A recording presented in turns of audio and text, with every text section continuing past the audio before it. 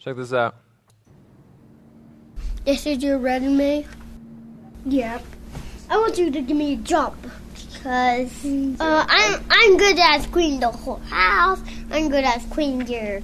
I'm good at making dinner. I'm good at making. I'm good at cleaning the toilets. Why should I hire you? I just want to be hired. I'm really good at pushing buttons. Okay, hired. You're hired. What if we switch chairs? No. You're fired now. No. I was just joking. You're hired. How much we had to pay you? Like $300 money. You had to pay me this much money. Or it's not going to work for you. You're fired. So, you're fired for real. Not joking. Well, sometimes we just generally don't know how to recruit people. Sometimes we really don't know necessarily what we're looking for. Sometimes we don't really know the questions to ask. Sometimes maybe we're not even in a position to recruit others. Maybe we're trying to be recruitable, and yet we don't know what attributes to display. We don't know what characteristics we should exemplify in our lives, in our work. Many times we find ourselves in that moment where we aren't sure of how to bring someone alongside of us, and we're not sure if we're really someone worth bringing alongside of someone else. But our work needs to continue beyond ourselves, right? The truth is that our work shouldn't end with us. We've been focusing all semester thus far on how God has this greater purpose. God has this greater work for us. We've been talking about this call that we have to create and to cultivate a culture that glorifies the Lord and also benefits others with our work. That's what we're called to as believers. This lifestyle, this work that brings not only glory to the Lord, but good to other people around us. And yet, at some point, we have to walk away from any particular line of work, right? We talked about it a few weeks ago, about how the nature of our work will change from time to time, from season to season. The work that you do right now in college is very different from the work that you had when you were 9 years old, right? At that time, your work was to, by golly, I guess, tag people a lot and crawl through their legs when they were tagged. I don't know. Like, you had a very different work ahead of you. Your drawing and coloring, it was a lot different from the drawing and coloring that you do now. If you're a liberal arts major. And so you have these different things ahead of you, of which I am one. You have these different things ahead of you, and our work is going to be different. But when we leave that work, what do? How do we leave it in a good spot? How do we make sure that that work continues even in our absence? How do we do that? This evening we're wrapping up this series on faith at work. And we've been walking through it over the past 5 weeks in an attempt to better understand how does God want our faith and work to merge? How does he want them to work together? Because many times, though we see them as separate, the Lord, through Scripture, has shown us that they're very much connected. They're very much intertwined with one another. Because it's only by faith that we're able to work for both the glory of God and for the good of others. Last week, we looked at the difficulty of work, though. We looked at how many times we can feel discouraged in our work and in our endeavors when we hit those moments where things feel fruitless or they feel pointless. We looked at how, though, we as believers can avoid that disappointment, can avoid that discouragement, if we keep in mind that we have a higher purpose, we have a higher calling in the midst of those minor setbacks and those perceived issues and road bumps. This evening, as we're wrapping up, we're looking at, what's the final destination of our work? What's maybe not necessarily a lot of the philosophy and ideas and principles behind it, but instead, what's just the practical destination of our work? How do we make sure that we're working in a way that we're able to bring people alongside of us and allow that work to continue, to allow that good endeavor to continue even in our absence? What do we look for in those people? And then as we're moving into our next phase, how do we behave or become that desirable person? Because the truth is that many times our greatest impact that we'll have as people, the greatest work we'll perform, is generally not what we do. It's generally not something that we accomplish. Instead, most of the time, the greatest work we can have, the greatest impact we can have on our world is who we raise up. It's not something we do. It's someone we raise. It's the people that we leave behind and the way that we've impacted them, the way we've prepared them and set them up for success. So we as believers need to be focused not just on our own personal work and purpose. We need to be focused on finding the next person for God's purpose and on becoming that next person somewhere else. This is seen all throughout Scripture. One of my favorite spots is in 2 Kings chapter 2. So if you have a Bible or an app you want to turn there, we'll be there a lot this evening. 2 Kings chapter 2, where we see, we're catching a glimpse of this journey being taken by two prophets in the nation of Israel, a guy named Elijah and a guy named Elisha. Two of the greatest prophets that they ever had, two of the most powerful prophets that the Lord ever raised up in Israel. And they're walking together, they're moving on a journey, and we're told by the narrator, by the author of the book, that this is a very important journey because it's just before the Lord took Elijah up to heaven in a windstorm. And so Elijah and Elisha were traveling from Gilgal. And Elijah told Elisha, "Stay here, for the Lord has sent me to Bethel." But Elisha said, "As certainly as the Lord lives and as you live, I will not leave you." So they went down to Bethel. So this is a very important journey because it's essentially their final journey. Somehow they know this. We're not told exactly how this has been revealed to them, but they somehow know that this is the final journey. This is Elijah's final time before he's going to be taken up to heaven in a windstorm. Spoiler alert, that's what happens. And so we see that Elijah, in the midst of this final journey, turns to Elisha, one of his students, his primary student, his aide, his servant, over the past years and years of ministry. He turns to Elisha and he says, "Hey, I'm going to go to Bethel, but you should just stay here. Just stay here." And he's not trying to ditch Elisha. Okay, he's not just trying to get out. He's like, "Man, you always eat all the Funyuns. I don't want you on this trip. Just let me walk in peace." It's not it. He says, "No, I want you to stay here because Elijah is essentially testing Elisha's faithfulness. He's testing his commitment. He says, "Do you want to just stay here because I got to keep going?" And Elisha says, "No, I'm going to come with you." And as they move to the next town, as they move to Bethel, we find that even more people are aware of the situation. The members of the prophetic guild in Bethel came out to Elisha and said, "Do you know that today the Lord is going to take your master from you?" And he answered, "Yes, I know. Be quiet."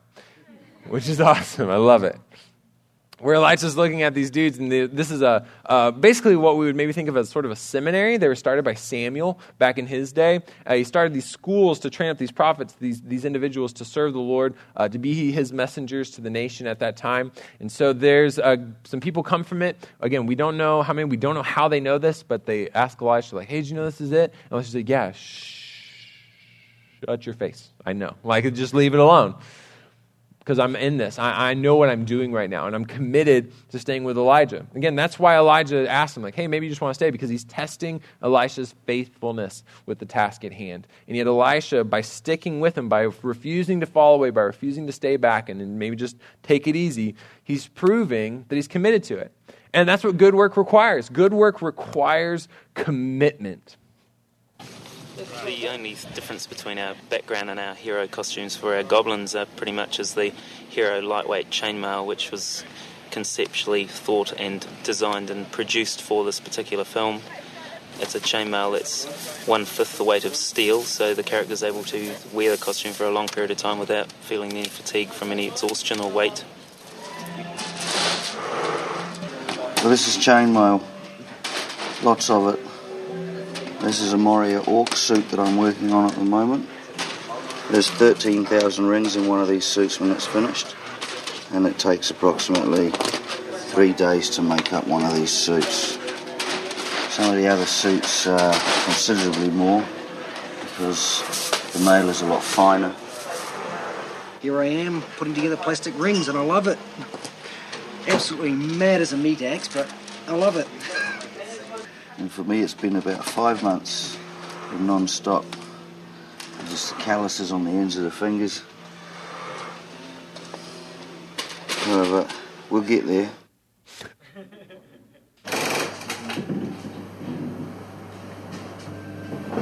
Welcome to the bubble. Welcome to the bubble. This has been our home for what, the last year? 2 years.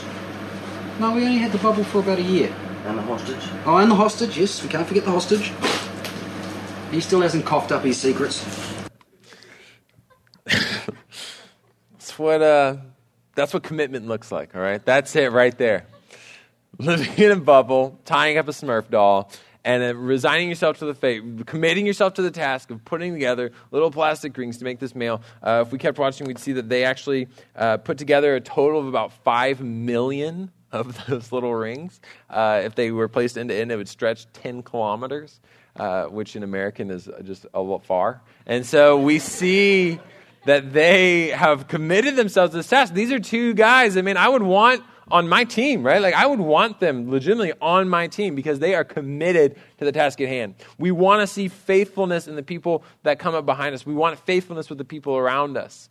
It's an incredibly powerful attribute to bring to bear in your work. As you're looking for the next person to replace you, as you're trying to be someone who's worthy of recruitment, you need to be faithful. That's what we see in the life of Elisha. That's what we see in chainmail makers. That's what we see in the life of another biblical figure, a guy named Nehemiah, who we're going to be studying after spring break. I'm really excited. It's going to be about a month from now that we kick it up.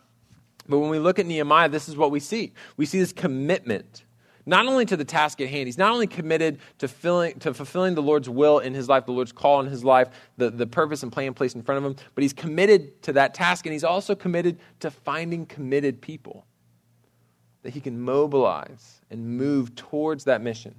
People that he can bring alongside of himself to build a new community that would eventually create a new culture. And it's an incredible thing. It's an incredible story. And we'll get there after spring break, and I'm really excited.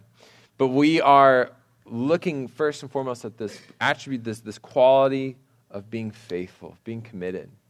We as believers should make sure that we are being faithful and finding the faithful to replace us. And when I say faithful, I don't mean that you're like without fault or you're perfect or it's like, oh yeah, he always does the right thing at the right time. That's not what faithfulness is. You don't need perfection, but you do need to be committed in both your work and your attitude. Right? Meaning you need to have a good work ethic. You see the task at hand, it's something's put on your plate, and you work towards it. You accomplish that task. You're faithful to at least try your best at whatever it is in front of you. That's just good work ethic. You don't procrastinate. You don't put it off. You don't slide under a rug and hope people forget. You do the task at hand. But more than that, you have a good attitude about it. Right? Many times maybe we've known people or we are people who maybe will do the work, but by golly, everyone's going to hear about how hard it was for us to get there, right? We're going to talk about like, oh, yeah, well, I'll do it, but it's fine. I guess it's just like the third paper crane I have to make. Oh, gosh. I had a terrible example this morning, and I did it again this evening. I went with origami. This morning I talked about selling scooters, and I don't know what's going on. It's 7th week of the semester. But we've seen people like that. We see people who are committed maybe in their actions, but their attitudes are just the worst. So we don't want to be like that. We don't want to be those people. We as believers don't want to exhibit those qualities. We want to make sure that we're looking for those faithful people as well to come up behind us. And maybe some of us have never even thought about that. But I would encourage you this evening, let this be the first moment as you're maybe a senior leaving, as you're looking towards your senior year, as you're looking towards maybe even just getting out of the organization you're in or off the team that you're on, whatever it is, be thinking about who's going to step up and take that mission that I've been running after. Maybe I'm leaving my job after this May, but who am I actually looking towards? Am I just trusting that my supervisor will find somebody to like fill my spot? Or am I actually actively looking for other people to bring alongside of myself to give them the same purpose, the same goal? Am I looking to raise up that next worker, that next leader, that next vice president of my organization, the next social chair for my sorority, fraternity, whatever it is? Am I looking for that person? You should be. You should be looking for that person that can continue the task at hand. And when you're looking for that person, you don't want to just find someone who's faithful, right? Someone who does good work with a good attitude. But you need to find someone who's available. All right, when Elijah's talking to Elisha, he says, hey, you should stay back here. Elisha's like, nope, coming with you. They go to Bethel. Then Elijah said to him, well, Elisha, stay here, for the Lord has sent me to Jericho. But he replied, as certainly as the Lord lives and as you live, I will not leave you. And so they went to Jericho. And some members of the prophetic guild in Jericho approached Elisha and said, did you know that today the Lord is going to take your master from you? And he answered, yes, I know, be quiet. And then Elijah said to him, "Stay here, for the Lord has sent me to Jordan." But he replied, "As certainly as the Lord lives and as you live, I will not leave you." So they traveled on together, and the 50 members of the prophetic guild went and stood opposite them at a distance, while Elijah and Elisha stood by the Jordan. So over and over and over again, Elijah's saying, look, you just stay here, just relax, get some bread and oil and whatever else we eat, grain, and you should just be here. And I'm going to keep going. And Elisha's like, no, I'm going to stick with you. Sticks with him to the next town. Sticks with him even when Elijah says, I'm going to go to the Jordan. That's not a city. That's just like a area. Right? It'd be like if I said, hey, we're all going to go to Navasota. I mean, like, technically that's kind of a city, but, like, it's a vague area south of here. And if you're like, yeah, okay, let's go. So much, so close. That's their slogan. But we're going to go to Navasota together. I'd be like, wow, that's really impressive that you stuck with me, even as we went into the wilderness of the Jordan/Navasota. And because Elisha is with him, because he makes himself available for that ministry, this is what happens. Elijah took his cloak, folded it up, hit the water with it, and the water divided, and the two of them crossed over on dry ground. So because Elisha made himself available to participate in the ministry, because he was committed to it and made himself available to participate in the work that it required, he got to experience a miracle. They're staying at the Jordan River, this big river. All this water flowing. Elijah hits it with his robe. The water parts. They get to walk across on dry ground, dry riverbed. It's miraculous. This is incredible. And Elisha got to be part of it because he made himself available. You want to be looking for, you want to be a person who's not only committed, but someone who makes himself available, actively seeking out opportunities to be involved in the work at hand, to be involved in the mission in front of you. When I was a senior in high school, I was actually going here to Grace Bible Church. I grew up in College Station, and I started coming to Grace later high school. And so I actually went on Sunday mornings. I was right across the little sidewalk here in the youth building. And one of the things that we did at the end of every single year is Senior Sunday would roll around in May, and they would set aside where seniors would get to just share parting words of advice to all these other high school and junior high kids. And generally, when people were presented with this opportunity, they'd get up and they'd talk about like, make sure you just love your friends. Your friends are the best friends you'll ever have. And as we go on, they kind of break down. They're like, it's the best people. And then you graduate and you go to college. You're like, wait, who did I hang out with? Oh, that's weird. But you have those moments where it's like, look out for that slippery third step in the chemistry hallway or whatever it is. They would give these kind of parting pieces of advice. Or how to date, or how to ask someone to prom, that kind of thing, and then kind of go on about your life. And every once in a while, someone would be super spiritual and be like, well, go to Bible study. Okay, great. 06. But we would have these moments or we had this Sunday where the seniors get to share. And so when it was my year, when I was a senior, I was graduating, I put some thought into it. The night before, I sat down and I thought, okay, well, what do I really want to say? What would I really share? Having walked down a number of different paths over the last few years of high school that just were not the best paths, discovering through trial and error that really the Lord's way is best. What would I want to say in this moment? What would I really want to leave these students with that I've been walking alongside of and in this youth group with over the past few years? And so when the Sunday morning rolled around, I stood up.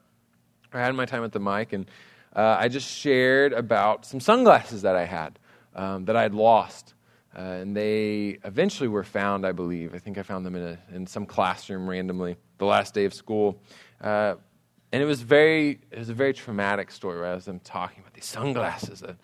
They were so wonderful. I got them from PacSun, and because that's where you go when you're in high school to buy things. And that's what I wanted to be a part of my life, and yet they're gone. But then they were found. But man, it was rough going there for a little while. And then that wasn't just it though. That was like, so don't lose your sunglasses. 06, woo, roller. I can't remember what our slogan was, but I had this story that then I connected to. And the reality is that you've got all these things in your life that are temporary. You've got things like sunglasses, you've got things like people, you've got things like relationships, you've got things like classes and grades that are all going to end at some point. They're all going away. They're all going to just kind of pass away. At some point, even with this world's going to end. Those things are going to end. You're going to graduate this school, and you're not going to hang out with the same people. You're not going to do the same things. You're not going to be involved in the same clubs. All those things are ending, and that can be really intimidating, and that can be really traumatic unless we remember that God continues, that the Lord himself is bigger than any of these other things. He's bigger than the possessions or the people in my life. He's eternal. His love for me is eternal. His commitment to me is eternal. His faithfulness in my life is eternal. His plan is so much bigger than my plan. So we can trust in that. So that was my story. And I was planning on moving from there to go to A&M, going to the business school. I was in the PPA program, was going to wanted to become a professor, go through grad school, become a professor. But then the Lord just sort of changed all of that when I was a freshman at Impact Camp. Just sort of the Holy Spirit grabbed a hold of me and kind of showed me, no, there's kind of this new direction of where you're going to make yourself available. You're going to dedicate yourself to vocational ministry. And so because of that, I decided, well, I guess I'll help out with youth here. And so I did that for a couple years. Then there was a job opening for a part-time worker in the junior high ministry. And so I was like, well, I mean, if I want to do ministry long term, I guess that would make sense to at least try it out. The youth group was very developmental for me. I want to give back. And so I put myself up for the job. And it came down to me and one other guy. And in that moment, I found out after the fact that Zach Nigliazzo, who was our youth pastor at the time, he's a pastor here at Grace, our children's pastor. And he was looking at myself and this other guy. We were both leaders at the time. And he said that one of the determining factors in that moment, in that decision process, was he thought back to my sunglasses story that I had told 2 years before. And because of that, because of what I shared, which was essentially a sermon intro, looking back, I realize now that's what that was. Essentially just setting up a talk. I mean, we could do this evening. We could just talk about, the point of how these things in the world go away. The Lord is eternal. We all would pull out sunglasses at the end and be like, yeah, whatever. Like that would work. And so he thought back to that, though, and he remembered that. It stood out because it was, well presented, I'm sure, for a senior at least, and it was something that made him kind of think, well, I think I'm going to roll the dice on Jacob. I kind of want to know where he's headed. Maybe there really is something going on. Maybe there really is this trajectory that the Lord's placed him on. So I got the job. So essentially, that job led to a full-time job, which led to youth at Southwood, which led to college here. And essentially, I am standing here right now because I talked about my sunglasses my senior year of high school on Senior Sunday. I mean, that really is. That's one of the major things that I can point back to, one of my mile markers in my life, was the fact that I saw the opportunity to present this material. I saw the opportunity to speak, and I already kind of had leanings. I was like, I think I could teach. I think I want to kind of do that sort of thing. I'm committed. I've seen the Lord work in my life. I want to share that with other people. And I saw that opportunity, and I seized it. And little did I know, the Lord was using that to shape me and mold me. The Lord was using that to set my trajectory that would lead me even here. We want to be people who are available. We want to be people who are actively seeking opportunities because we never know what opportunity is going to set us on the trajectory that we've been wanting all along. And maybe we don't even realize we want it right now. Maybe we don't realize that the Lord's calling us here or there, or that we're necessarily built for this type of work or this vocation or this thing. But if we're actively looking for opportunities, we're making ourselves available for that formation. We're making ourselves available to hear from the Lord, to be shaped and formed by his hand, to be the clay in the potter's hands. That's why this next semester we're even shifting a lot of our Bible studies here at Grace within our college ministry. Nothing like super major. We're still going to be studying Scripture. We're still dedicated to studying the Word of God in community. But what we realize is that our current structure, we have a lot of groups that are just they're just rosters, where we have a leader show up, we hand them the list of 8 names, we're like, okay, go teach these people, go be a leader. And it's worked fine. I mean, it's what we've done for years, historically years, and it's successful in some ways in terms of people learn and grow and study the Word together. Those are good things. But what we realize is that we're not setting people up to necessarily carry forward the vision and mission that God's given them specifically. So we want to do something that gives them the opportunity, sets them up for success in that, to take the purpose that they have on their heart and run with it. And set up a mission that's able to carry forward much better than a roster ever would. We want people to be able to focus on a dorm. We want people to look at a dorm on campus and say, you know what, Dirty Dunn Hall, I'm going to start a group that is going to minister to those people. It's where I went in college. It's where, it's maybe where we lived freshman year or whatever. I'm going to grab my buddy or my friends over here, and we're going to start a group for the people that live in Dunn Hall. And that's something that can carry forward. That's something that can continue, because by golly, Some of you have lived in dorms that you know that Texas A&M doesn't destroy dorms, ever. Like, ever. Ever. Like, sometimes, but mostly never. And because of that, right, that mission can carry forward.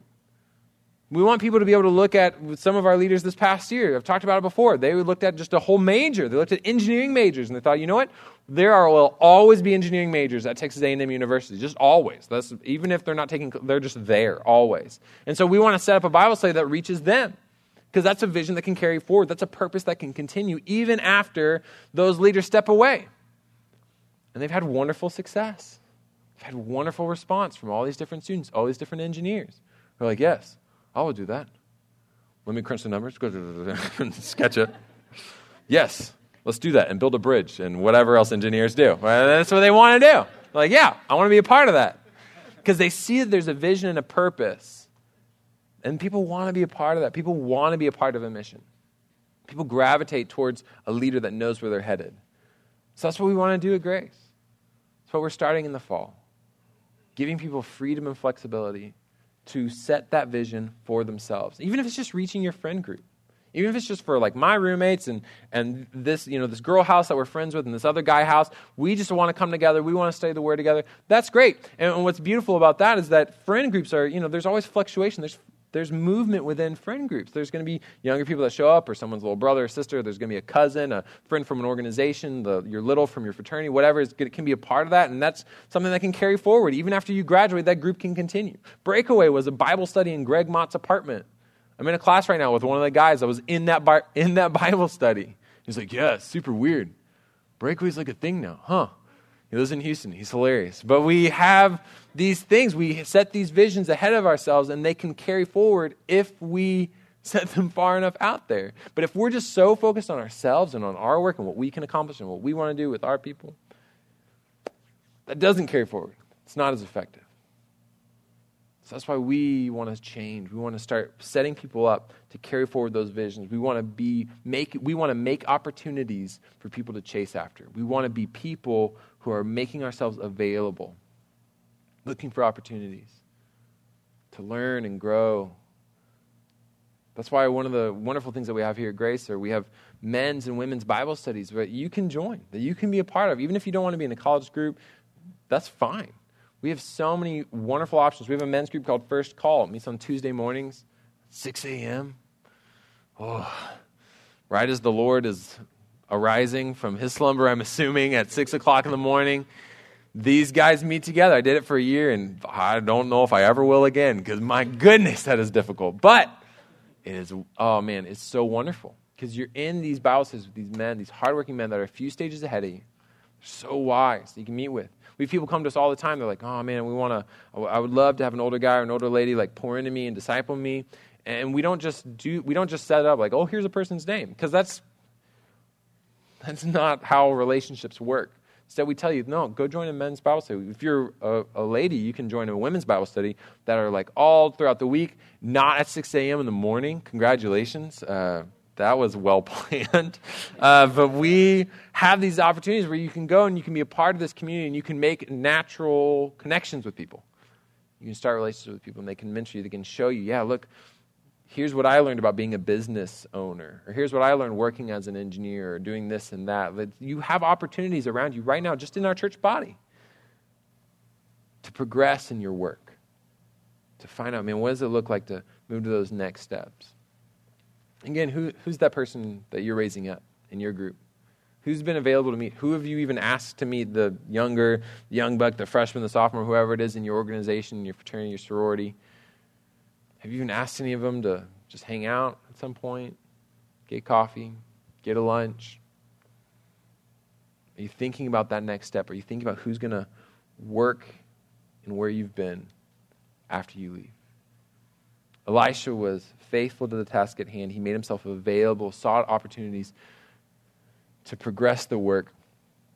He was also very teachable. See, when they crossed over, Elijah said to Elisha, what can I do for you before I'm taken away from you? And Elisha answered, may I receive a double portion of the prophetic spirit that energizes you. Now, Elisha's not asking to be like Elijah 2.0. He's not asking to be like, have twice the spirit as you, Elijah.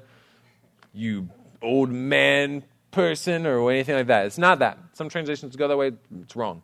He's asking specifically for a double portion, meaning this is what the heir received. Your firstborn heir, your firstborn son in that society, he would get a double portion of inheritance compared to everyone else. Why?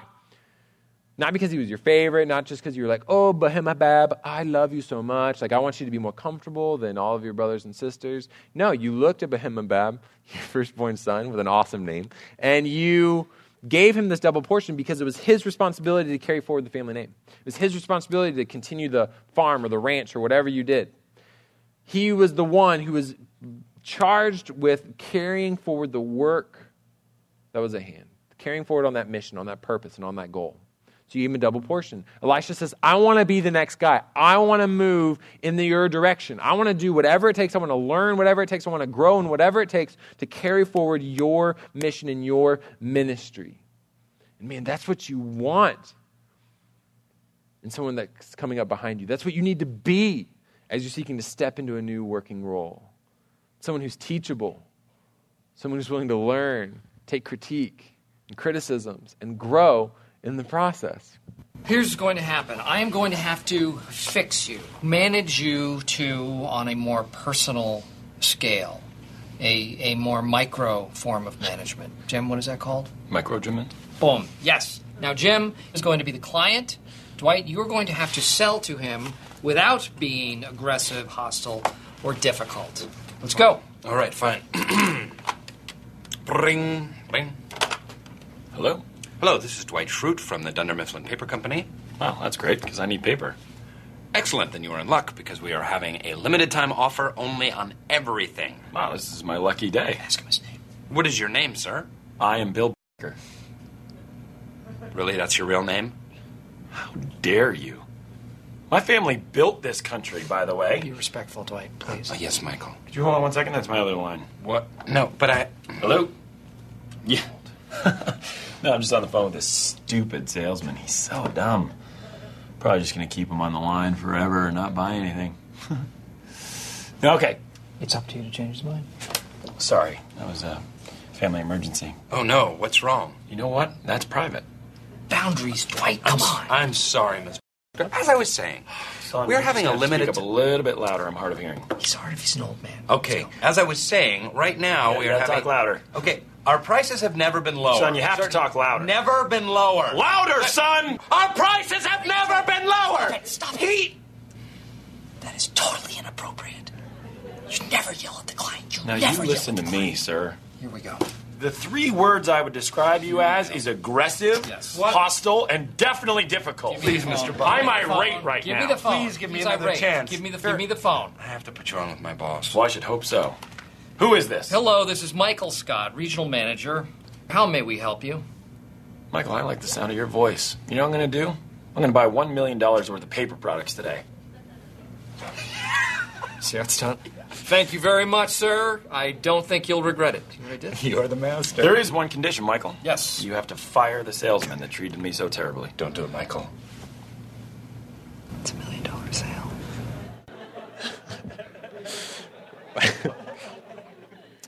Wherever we're headed, man, we need to be people who are teachable. And it's going to be hard. At times when you ask good questions, you ask for advice, you ask for critiques, you're going to hear things that you don't want to hear. You're going to hear feedback that maybe doesn't line up with what you thought you were going to get. You're going to hear things that maybe rub you the wrong way. You're going to get feedback that maybe isn't even put very eloquently or very diplomatically. You're going to hear that you're difficult and hard and stubborn or whatever it was, aggressive. And you're going to hear that, and there's going to be something within you that pushes against it. But I'm telling you, that's not someone who's ready to work. That's not someone who's ready to step into a mission already in progress.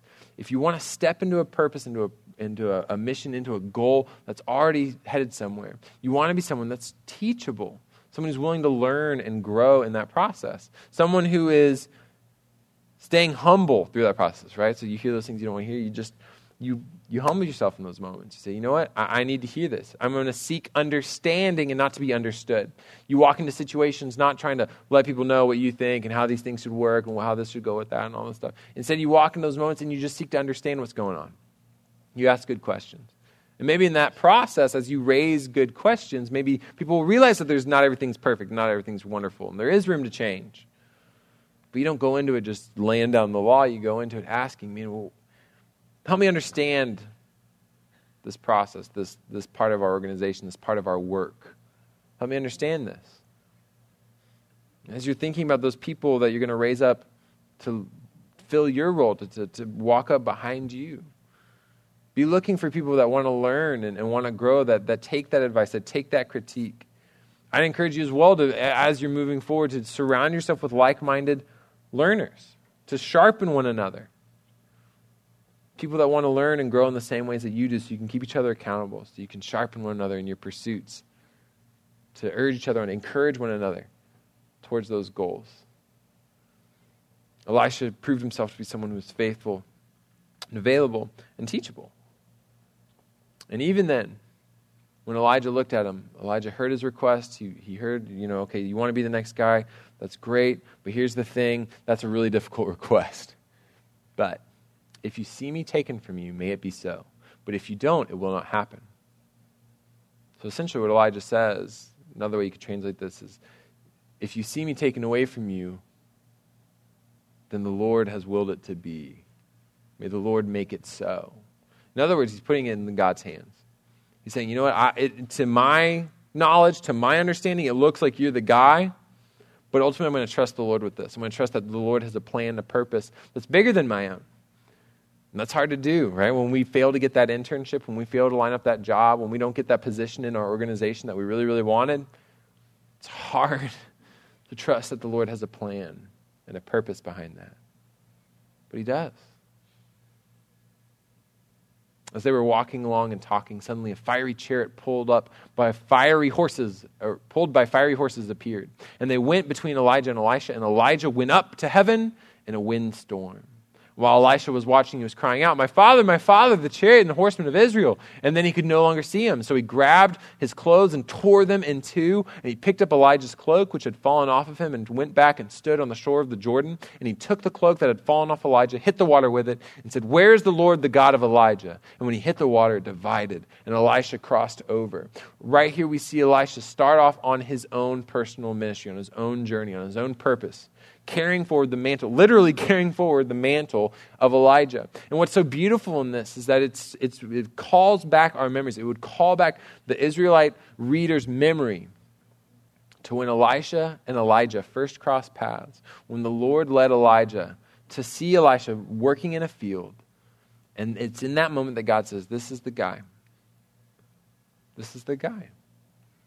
Because in that moment, Elijah gave Elisha his cloak. See, Elijah went up from there and found Elisha, son of Snapchat, and he was plowing with 12 pairs of oxen, and he was near the 12th pair. And Elijah passed by him and threw his robe over him. This is the moment where the Lord led Elijah to this guy, Elisha, and he says, this is going to be the guy. This is him. And so when we see Elisha pick up that cloak, strike the water, and the miracle occurs, God empowers that action to actually perform a miracle.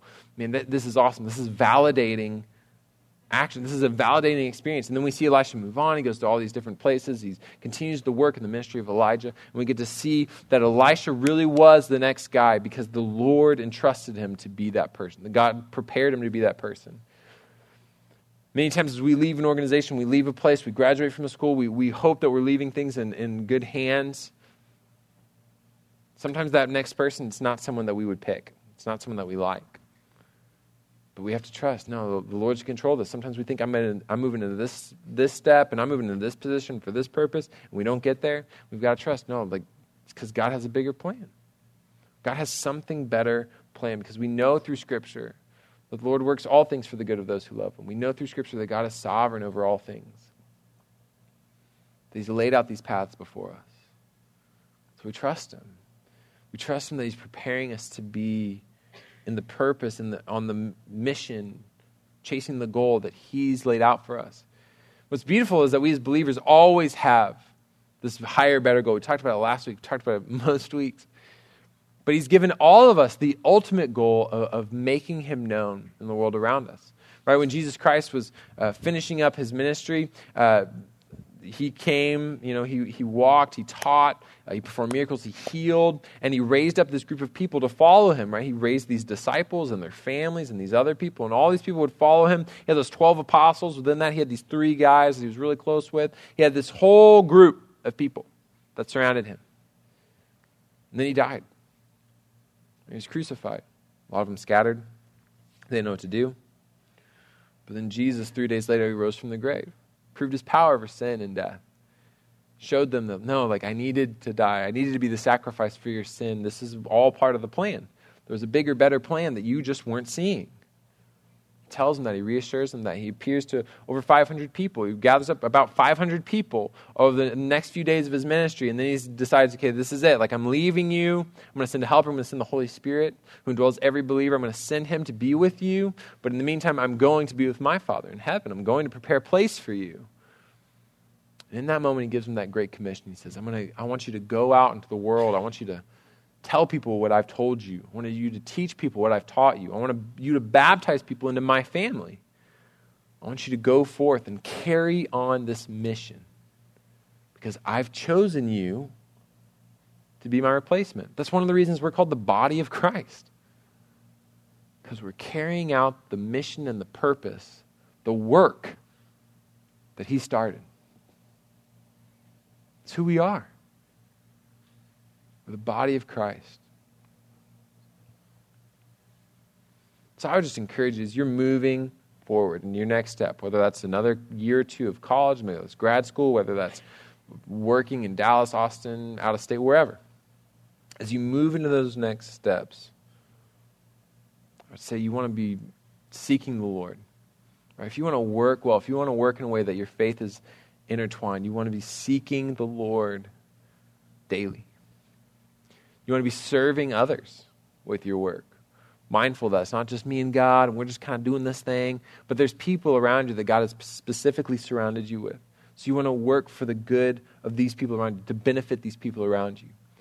And I encourage you, no matter where you are, oh my goodness, please, please, please surround yourself with God's people. Surround yourself with like-minded believers who are wanting to seek that same God, who are wanting to serve those same people, who are wanting to learn and grow, people who are faithful and available and teachable. Surround yourself with those people. Because the Lord's created us to live in community. I, in and of myself, am not the body of Christ, but we together are. The band's going to come back up, and they're going to lead us through a couple more songs. But I would just encourage you to take these last few moments and really ask the Lord, God, who's that next person? Who's that next guy, that next girl, that person that could step up and take on this mission, carry forward this purpose that I've been carrying for the last couple years? Who is that person? Open my eyes and let me initiate a lunch or coffee with someone to step into that role that I'm leaving. And ask the Lord to show you, where am I lacking? Where am I not necessarily a good worker? Where is it that I'm lacking faithfulness or commitment? Where am I lacking that availability? Where am I missing out on opportunities around myself? Where am I not teachable? Is it that I'm just not seeking to learn? In general, I'm just burned out from school, and so I'm sick of learning things? Is it that when people critique me and give me healthy criticism, I just reject it? Ask the Lord to show you, where am I headed? How can I learn? How can I grow to be a better worker, ultimately for you? So let's go to him. Lord, we thank you so much for this evening. God, we thank you that you've given us this chance to gather together. God, and ultimately not to seek anything but you. Lord, we recognize that the things of this world pass away like sunglasses. Lord, we recognize that ultimately you are our good Father, Lord, who loves us, who sent your Son to die for us. Lord, we thank you for that sacrifice. Lord, we thank you that gift of mercy that you've provided enables us to enter into fellowship, into relationship with you, allows us to become no longer sons and daughters, no longer children of wrath, but instead, Lord, we are adopted into your family. We are sons and daughters. We're children of the Lord Most High. God, thank you for that opportunity. If you would take a moment now and just ask the Lord, what's your next step? Is it to seek out someone to walk alongside of you? Is it someone that you can pour into and prepare to move forward in that purpose that's right ahead of you? Or ask the Lord to show you, is it something more personal? Is it something for you in particular, you individually, to learn and grow in? Your commitment to the task at hand, your availability to look for opportunities, your teachability when it comes to learning and growing. Ask the Lord to show you, what's my next step? Where can I go from here?